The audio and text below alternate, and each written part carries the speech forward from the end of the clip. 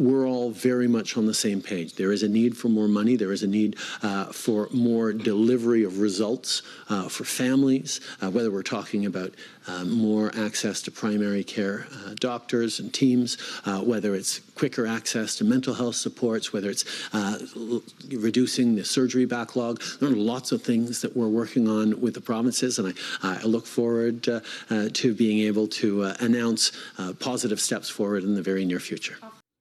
That was Justin Trudeau on Monday when he was asked about the health reforms announced by Doug Ford. Careful not to outright agree with the reforms, even though he himself has demanded reforms as a condition to give increased spending to the premiers. He also knows 4 other provinces are already using not-for-profit private clinics as part of healthcare.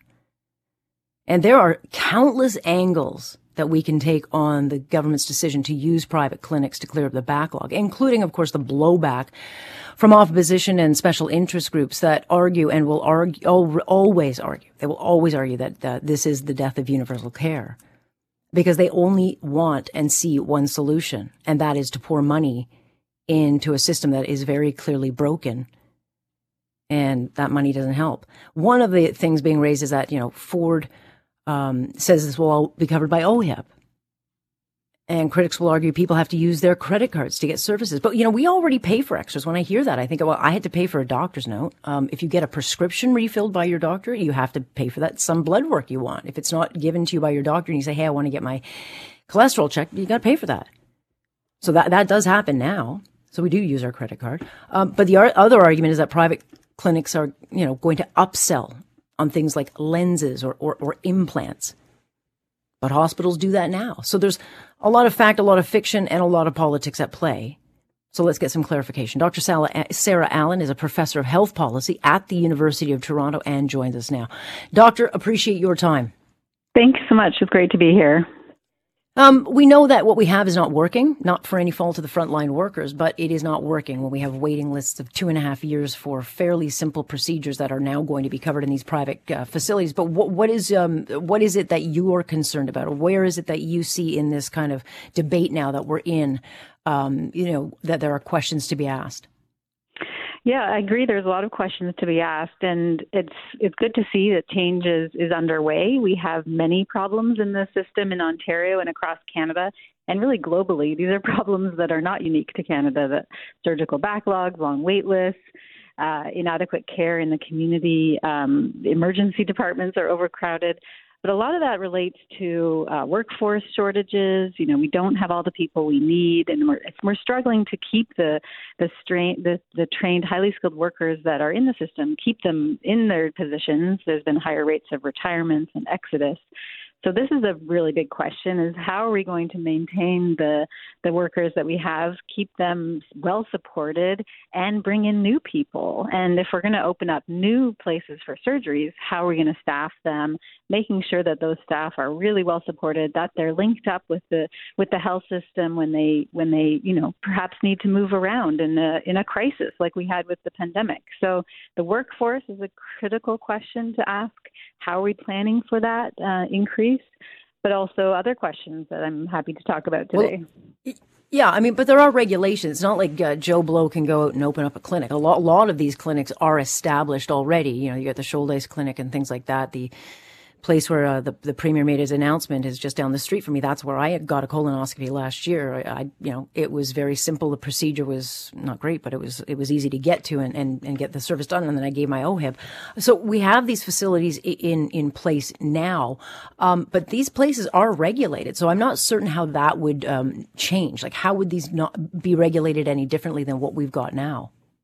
Yeah, and I think the regulation is still unclear how we might increase their role in the system, because right now you're right, they play a role in diagnostics, in minor procedures and in routine interventions, and that's been part of our system for quite some time. And there's been a regulatory structure in place to make sure that people don't have to pay out of pocket, that there's high quality and so on. But there hasn't been a lot of oversight of these clinics, and there's not a lot of effort to really integrate them within the system.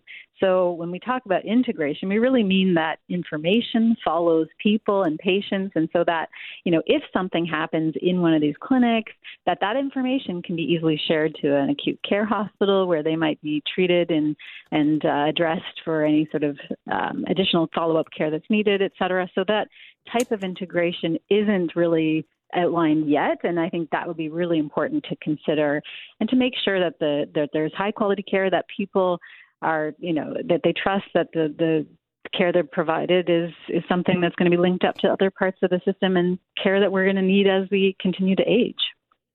Yeah, I mean, I would then just kind of play the devil's advocate. I mean, we have patients, many who don't have doctors. They got to go to the emergency or walk in. They don't get followed up. I mean, so we already have those issues in the system now where we've got people who don't have kind of any regularity around their care. And so I think, there are a lot of holes in the system that we kind of seem to be okay with some. We're okay with some people waiting on lists, maybe if they need hips and eyes and knees. But, as soon as we can offer care to them, then it becomes a problem. And I worry because, doctor, as we well know, Denmark, Sweden, France, Netherlands, Germany, Japan, Singapore, I could keep going. These are countries that all use these particular systems with their universal care, and they've had a lot of success with those. And so why wouldn't we go and follow that kind of path? Yeah, and I mean, you're right that many other countries have experience with integrating private sector sort of providers into their publicly funded system. And we can really learn from those because those countries also have much stronger regulatory mechanisms. There's a really strong oversight by the government just to make sure that these operators that might be for profit are working within the sort of, objectives of the system, both in terms of providing data and reporting on things like quality and experience and the things we care about to make sure people are well looked after, sharing that with government, with other providers, introducing information systems that might be able to communicate with their, local hospitals, for example, would be great as well. So the oversight that's provided in these other countries really provides some opportunity for us to learn about how to sort of bring them into the system in a thoughtful way that allows to maintain quality as well as equity and efficiency. Like, we talk a lot about wait lists, and one way to improve them is to have them more centralized, more managed at a system level and not just at an individual hospital or specialist level. So those are the types of things I'd like to see, talked about and maybe fleshed out further with this plan to really increase and scale up the role of these facilities in our health system. Yeah, I mean, for $1 billion with eHealth, that was the goal.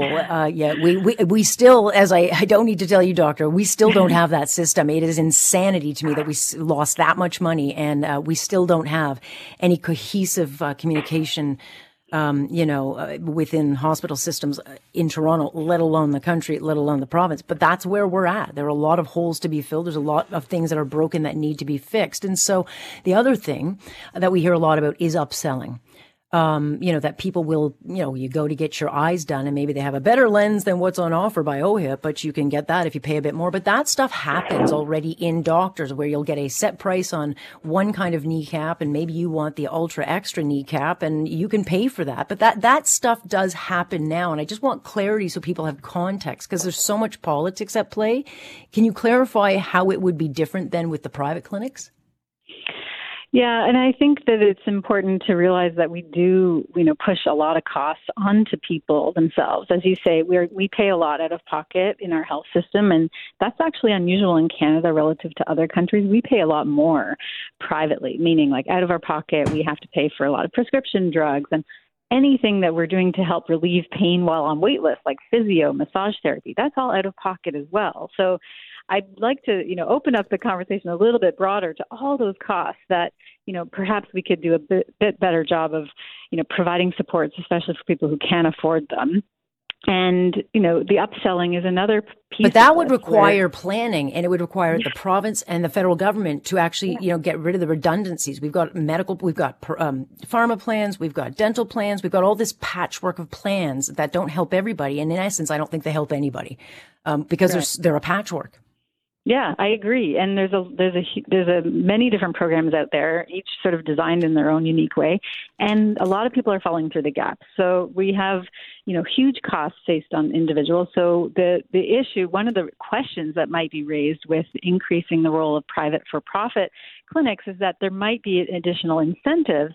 In order to make a profit, you have to find ways to do that. And so in these facilities, there might be, an increased rate of upselling. And if we have, ability to monitor and report on and collect this data, then we'll be able to see if that actually plays out. And if we, so it comes back to the sort of oversight role of the government. Are we willing to play that role? Are we going to monitor these and hold them to account with contracts and make that really, publicly available in terms of the metrics on the indicators that we're interested, like the equity impacts of having to pay out of pocket. So that's what I mean by, the other countries that you mentioned. They have these more, clear sort of contractual obligations that are set out that the providers have to adhere to, as well as public reporting on indicators like wait times and equity and costs. So we'll be able to see if these are, if we're able to kind of maintain and protect people from these additional risks. Transparency is crucial, private or public. We have seen that if you can't follow the dollar, you don't know how it's being spent. And I think there's a lot of blame on both sides for spending too much. Well, look, the conversation is just starting, Doctor. Very much appreciate you being part of it. So thank you. Thanks for including me. That's Dr. Sarah Allen, who is a professor of health policy over at U of T. I mean, on the flip side, look, it's going to ease pressure, but competition should be good between private and public. And maybe it'll put some of the hospital administrators that are paid a whole lot of money. Maybe it'll make them better and sharper at their job so that they can start justifying some of the losses that they have.